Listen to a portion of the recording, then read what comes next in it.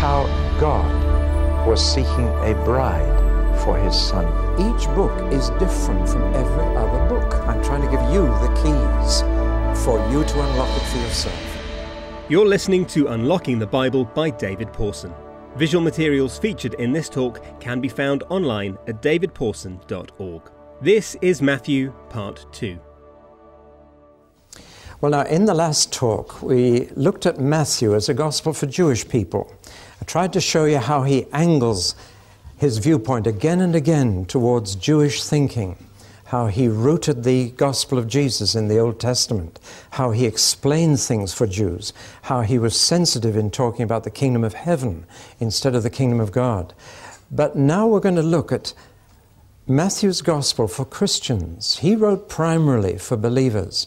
I don't know if you realize that 2 of the 4 gospels were written for sinners and 2 were written for Christians.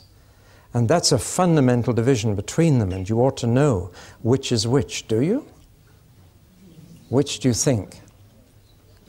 Well, let me put you out of your misery, in case you get it wrong. Mark and Luke were written for sinners, for unbelievers.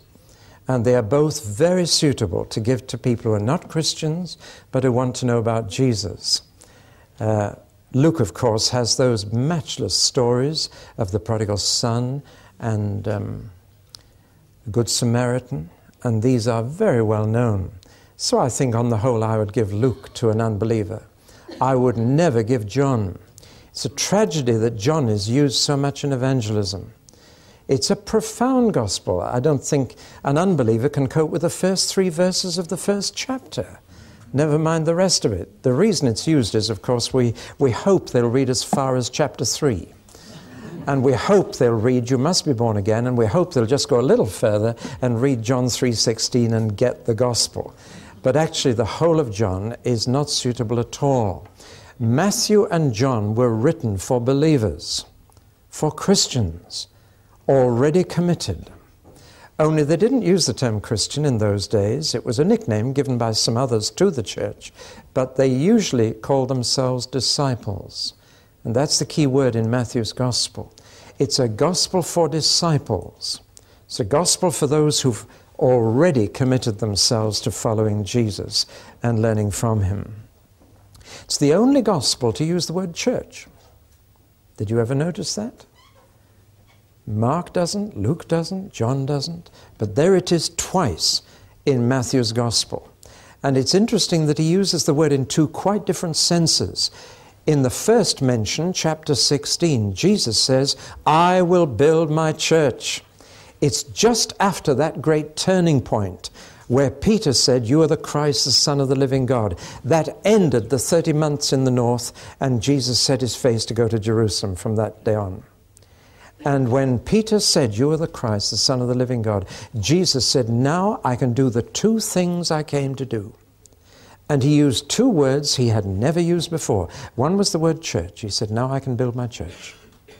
I've got something to build with now.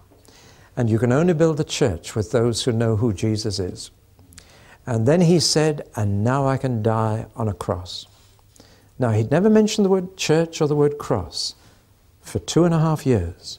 But now that people knew who he was, he could say, now I can do what I've come to do. And then dear old Peter, you know, he had foot and mouth disease. And every time he opened his mouth, he put his foot in it. I mean, he got it right.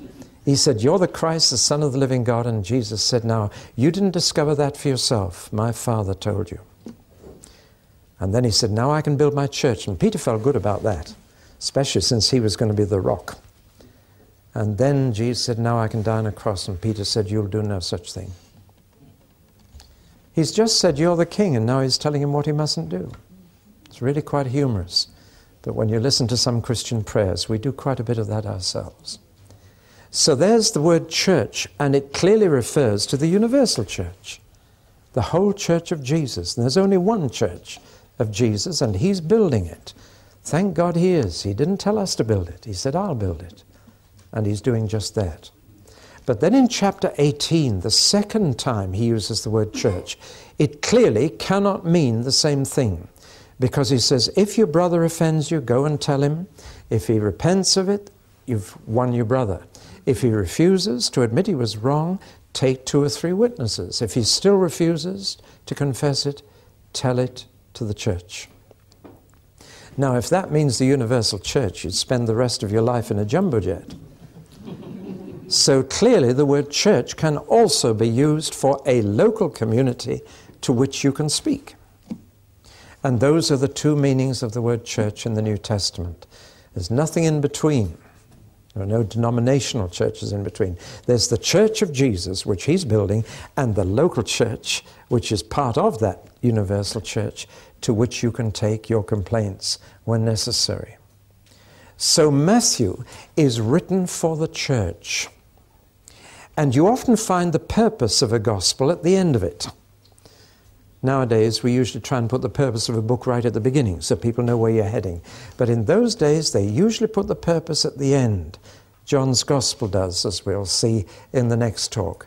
But Matthew does, and at the end of his Gospel, he says, now, Jesus, just before he ascended, said, here's the job I'm giving you to do until I get back. Go and disciple all ethnic groups. Not all nations in the sense of political states, but all ethnic groups, baptizing them and then teaching them to observe everything I've told you to do. Now that's what Matthew's Gospel is written for. It's to help disciples by teaching them what Jesus commanded. And Matthew is therefore, we might say, a manual of discipleship. It is by far the best book of the New Testament to take a new convert through. By far the best. It was designed for that. It was designed to teach them how to live now that they are a disciple of Jesus. You see, we weren't told to go and get decisions for Jesus. We were told to go and make disciples. It only starts with a decision. You can get a decision in a few minutes, but to make a disciple takes years. It's a long job. And you disciple someone by teaching them how to live in the kingdom of heaven on earth. And Matthew wrote his gospel precisely for that purpose, so that we could make disciples. That's the second reason why it's the first book in the New Testament. It's the best book for a Christian to begin on. By far the best for someone who's become a Christian disciple. Take them through Matthew. And the reason why it's so appropriate is that its theme is the kingdom. The kingdom which is now here. The kingdom which is at hand. The kingdom which you can reach out and grasp.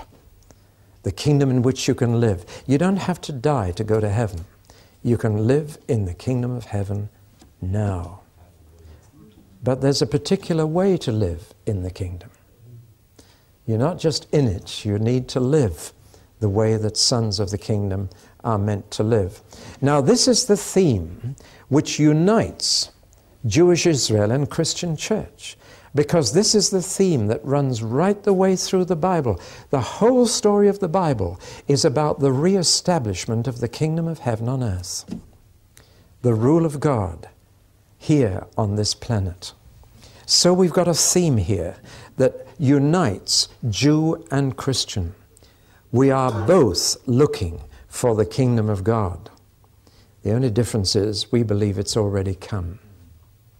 But that theme unites us all, Jew and Gentile alike. Now at this point I want to try and explain something to you. The difference between the Jewish expectancy of the kingdom and the Christian experience of the kingdom. Let's try and see what happens. To the Jew, the kingdom was future, something that hadn't come yet, and therefore they called it the age to come. And still to this day, every Jew is looking for that age to come, that golden age. And it will come when Messiah comes. They don't believe he's come yet, so they're still waiting. And they believe he will come September, October, one of these years. And every September, October, they have the Feast of Tabernacles, which celebrates his coming. And it's thrilling to be with Jewish people at that time. They're looking for the king to bring the kingdom of heaven here on earth. That's the center of their hopes for the future. The present evil age in which we live is ruled by Satan. The devil is the prince of this world, the ruler of this world, the god of this world. Those are titles both Jesus and Paul gave Satan, but they were familiar titles to the Jewish people. So at the moment we live in the present evil age under the rule of Satan, but one day Messiah is going to come at the Feast of Tabernacles, September, October, and he will inaugurate the age to come in which God is king. Now that is the simple hope of the future, which is the heart of Jewish messianic expectancy. But the difference in the Christian hope for the future is this: the Messiah has already come, but he is to come again. And what Jesus calls the secret of the kingdom in the Gospel of Matthew, the secret of the kingdom, is that the Messiah is coming twice, not once. And because he's already come, the age to come has already begun. Can you just see that dotted line? A little faint. The age to come has already broken in. And with Jesus, the kingdom of heaven came in a very real sense. It is now here. But so is the present evil age. It has not replaced that. With Jewish expectancy, when this came, that would finish. With one visit of the Messiah. But with two visits, the two ages overlap. And Paul talks about the overlap of the ages in which we live. And the reason we are in tension, the reason Christians are frustrated, the reasons we are persecuted, is that we're living in the overlap of the ages. Do you follow me? And our task is to get people out of this into this. And the reason it had to happen this way was this: the Jews think that they're all good enough to go straight into this. But they're not. Which is why John the Baptist told them they had to get cleaned up, get baptized in the muddy Jordan, get their sins washed away, get ready for the coming kingdom. You see, if actually Messiah came and ended the present evil age, and with it, everybody who does evil, who would be left? So he came the first time to get people ready for the kingdom, to get their sins cleaned up, and to prepare them so that when the age to come arrived in its fullness, there would be a whole lot of people ready to go into it and live under the rule of God. Now, can you see why the overlap was needed? You see, the assumption was every Jew thought, well, I'm okay. I'm one of God's chosen people. I'll be in the age to come. You know, once somebody came to Jesus and said, blessed will he be who sits down at the feast of the kingdom. And Jesus' response was, are you sure you'll be there? Now, our task in evangelism is to get people across from one to the other. The age to come has already begun. In a sense, we are the people of the future. We are already in the kingdom, and yet we don't yet see it fully established because we still see the present evil age continuing. And there's a battle going on between the kingdom of Satan and the kingdom of Christ right now. And there's a tension. But thousands are crossing from one to the other. Every minute I talk to you, there are 45 people who have crossed over from one to the other. 2,000 new churches every week. See? So people are transferring. But it's not just getting them out of this kingdom, it's getting them ready for this one. And that means teaching them to live as sons of the kingdom. And so Matthew's whole theme of his gospel is, how do you live in the kingdom now? And all the teaching of Jesus that he could remember, he gathered together under 5 headings. And those are the 5 sermons. I wish the other 4 were as well known as the Sermon on the Mount, because they're just as important. Let's have a look at some of them right now. I've given them titles, those 5 blocks of teaching, those 5 sermons. There's only one on the Mount. The rest were in other places. But here are the 5 sermons, and they're all about how to be subjects of the kingdom. Because you can't have a kingdom without a sovereign and subjects, without a good king and without good citizens. So here are the 5 subjects. The Sermon on the Mount, as we call it, is about the lifestyle of the kingdom, how we live now that we're in the kingdom. Listen, the Sermon on the Mount is not Jesus' advice to unbelievers on how to live.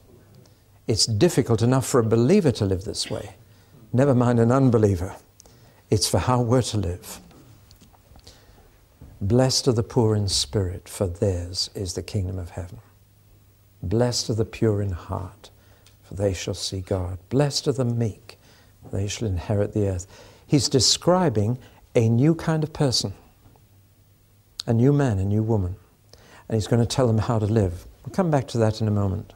The second, that's in chapters 5 to 7, the second block of teaching that Matthew has gathered together around one theme, though he's pulled it from all over the place, is the mission of the kingdom.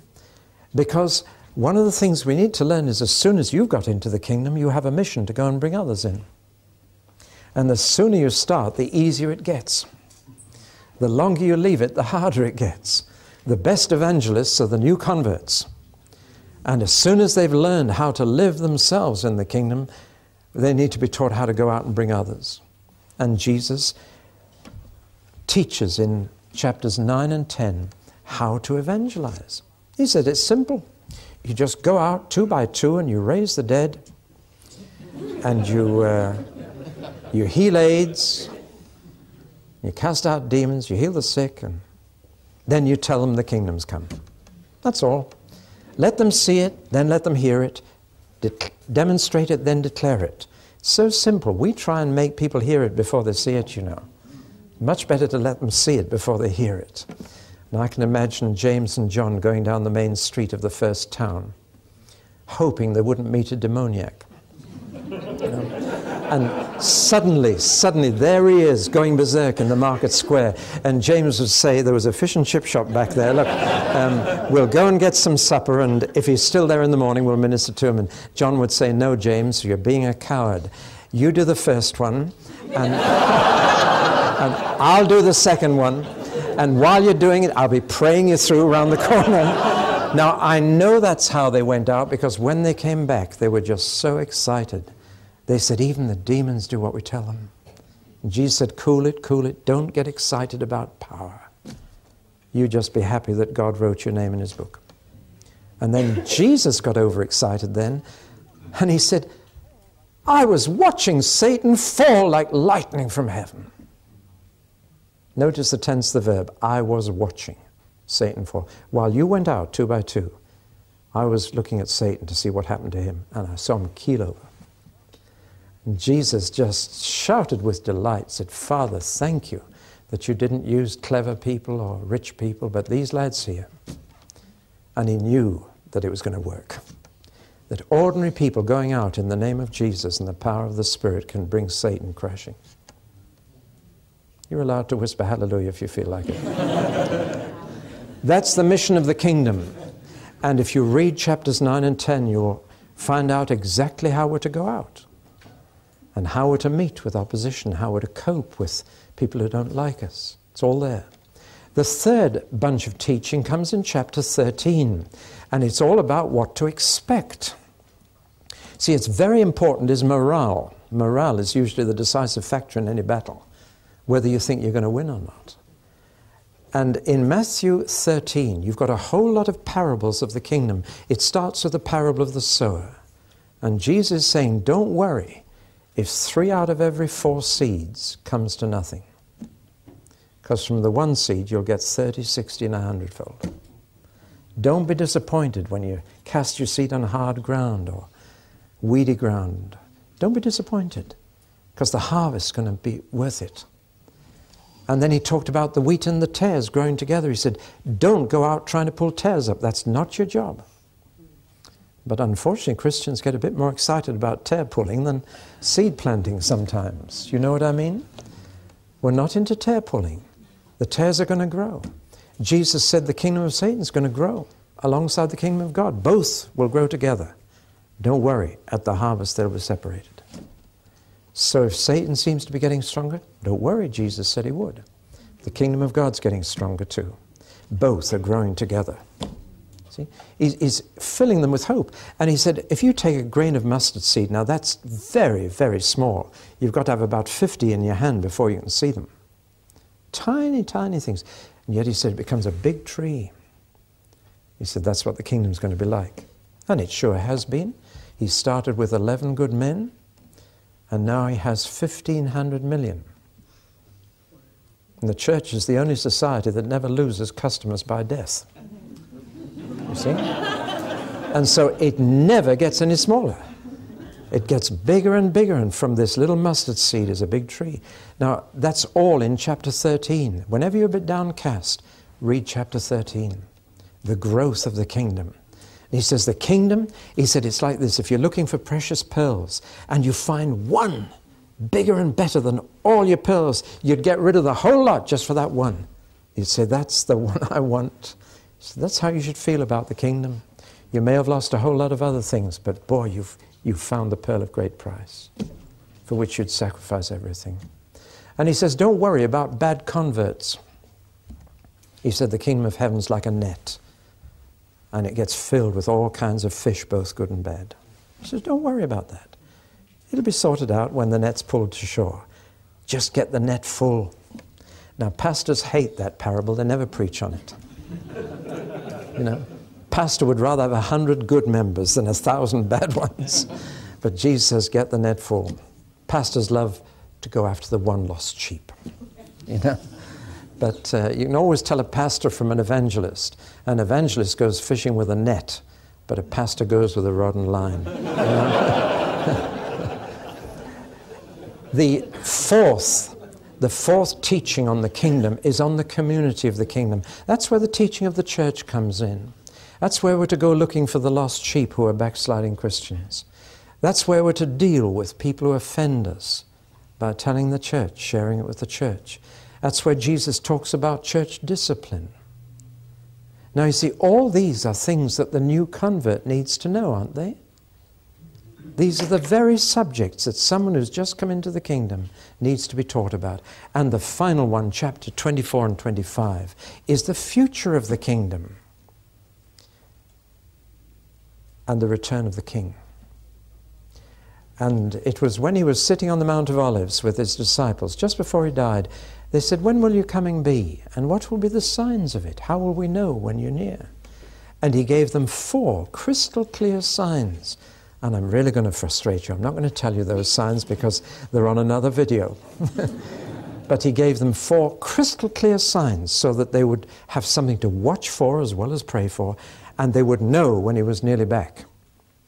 And then he told them some pretty stark parables, just to the 12. He said, now how can you be ready for the king when he gets back? The interesting thing there is that in every parable there's a phrase, the master was a long time coming. The real test of whether you're ready for the Lord's return is not what you would do if you think it's next Tuesday, but what you would do if it's not for another 1,000 years. That's the real test. Because he's not bothered about what you're doing in the last few days before he gets back. He's concerned with what you've been doing all the time he's been away. Whether you've been faithful, using your talents, keeping your lamp lit.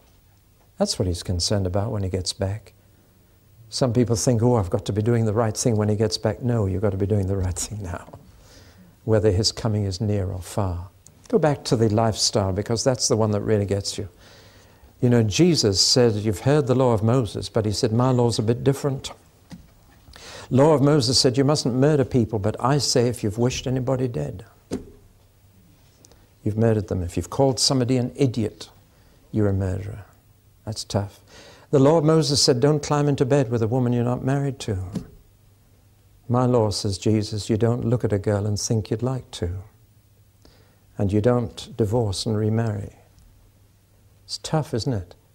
And the worst one of all was this. He said, and my law states you must not worry. Now that's why you never see a Christian worried. Why is it that every time I say that, we get a laugh? Because Jesus didn't intend it as a joke.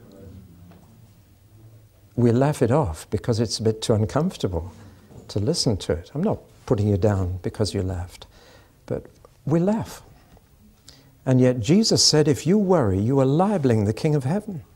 You're saying he cares more about his pets and his garden than he does about his kids. Clothes the grass of the field and he feeds the birds of the air. But me, I'm just his child, I have to worry. You go through the Sermon on the Mount. A man walked up to me on the promenade in Douglas in the Isle of Man. He said, I hear you are saying that a man can't be a Christian and a Freemason at the same time. I said, that's right, I do say that. He said, I'll give you 2 minutes to prove it, and if you can prove it in 2 minutes, I'll resign. And I got my watch off and I said, right. I said, we're starting now. I said, Jesus taught us how to live in the kingdom.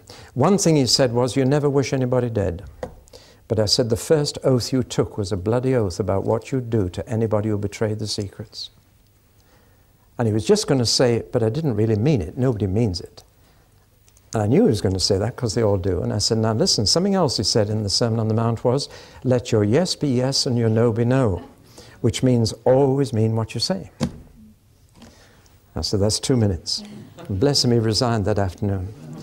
But you see, the Sermon on the Mount really gets down to the nitty-gritty about lending to people who want to borrow from you, about not paying people back. It's tough stuff, but it's the lifestyle of the kingdom. So if you lead someone to Christ, take them through Matthew's Gospel. Teach them about the kingdom of heaven that they've now entered. Teach them how to live in it, how to spread it, how to expect more of it to grow, how to get ready, how to live in a community of the kingdom, the church, and above all, how to get ready for the King coming back to inaugurate the full age to come, here and now. Well, now that means there are certain special themes in Matthew, but before we get to that, do you notice what I've written here? One of the points that Matthew makes 44 times in his gospel is that we are not just subjects of the kingdom, we're sons of the Father. For the King of the kingdom is also our Father. Nobody mentions Father so much as Matthew. Mark doesn't, Luke doesn't, but Matthew does. Altogether 44 times. I just counted up in Mark 4 times. In Luke, as you might expect, a few more, 17. But in Matthew, 44. And it's very important when we are seeking to live as subjects of the King of Heaven to remember that we can call him Abba, Father. That we're sons as well as subjects. Otherwise, you can get into legalism. And we shall say more about that when we talk together about Galatians. But legalism is a great enemy of the Christian life. When you get into law, if that's all you can see and just regard yourself as a subject of the King, you're going to miss something very important. Now, let's move on to the final thing I want to say about Matthew. There are 3 important themes that Matthew picks up, all of them fundamental to discipleship in the kingdom. That's his theme, how to be a disciple of Jesus, how to go on with Jesus once you've come to him. The first theme that comes up again and again and again is the theme of faith. A subject of the kingdom, a son of the Father, lives by faith, by believing, by going on believing. I'm not going to say more about that because we'll say much more when we come to John. But time and again, Jesus asks people in Matthew, do you believe? Do you really believe what I've told you? Do you believe that I can do this? Do you believe? Do you believe? That's the first thing Jesus is after in a disciple, a continued trust in him.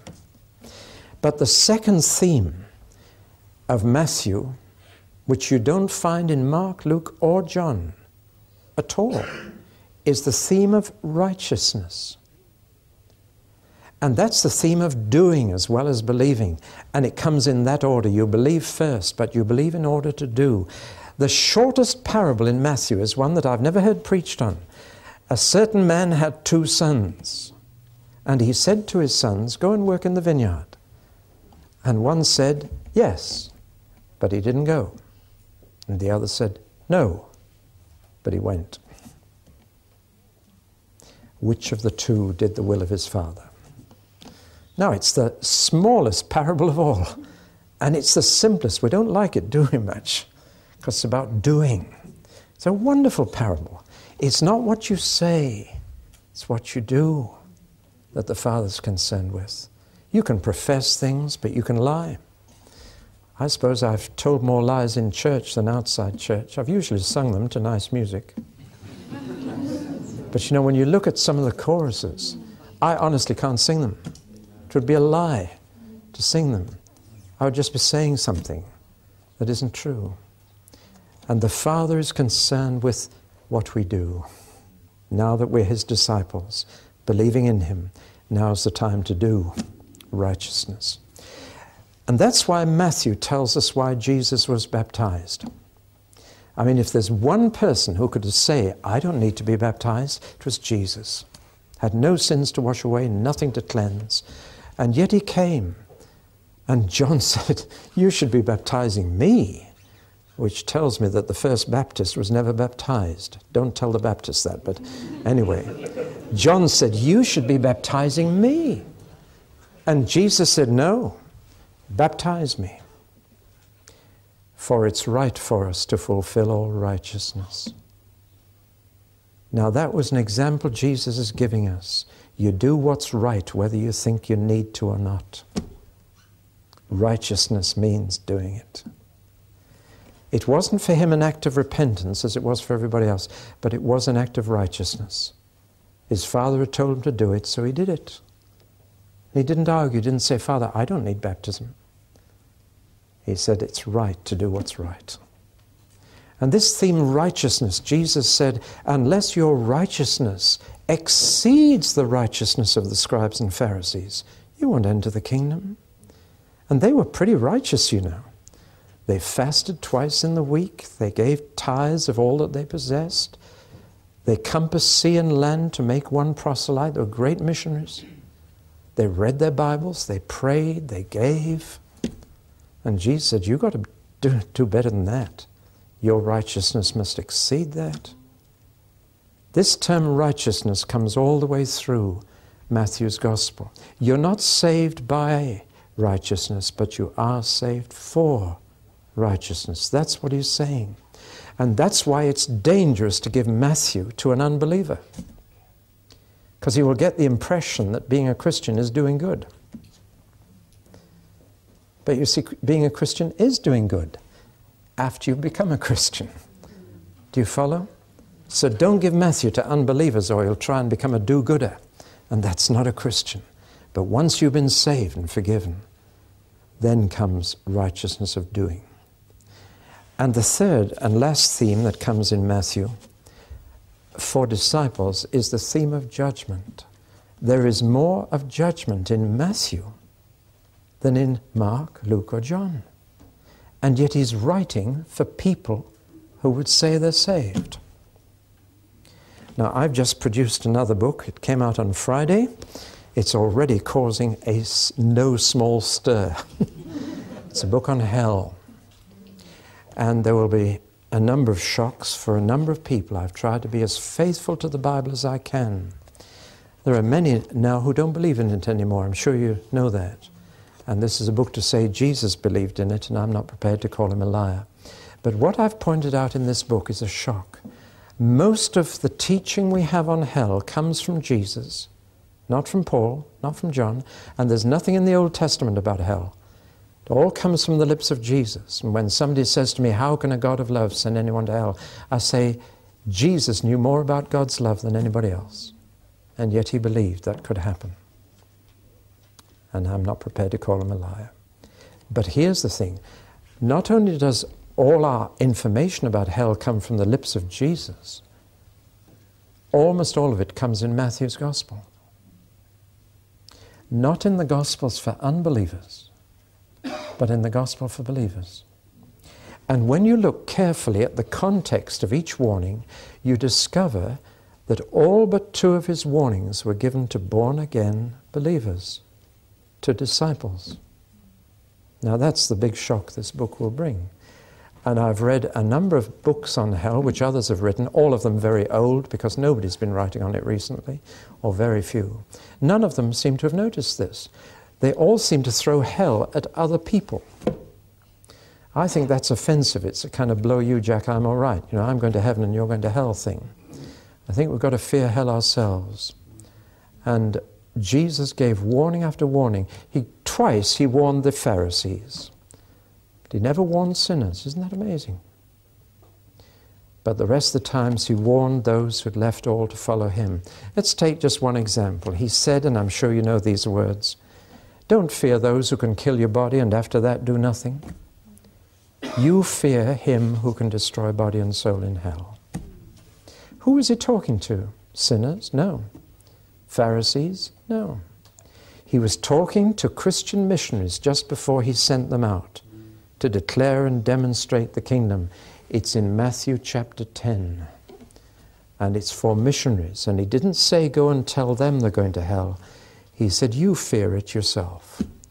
And then you won't fear anything or anyone else. You fear the God who could put you there. And you won't be afraid of anybody else. Now that, of course, raises enormous questions.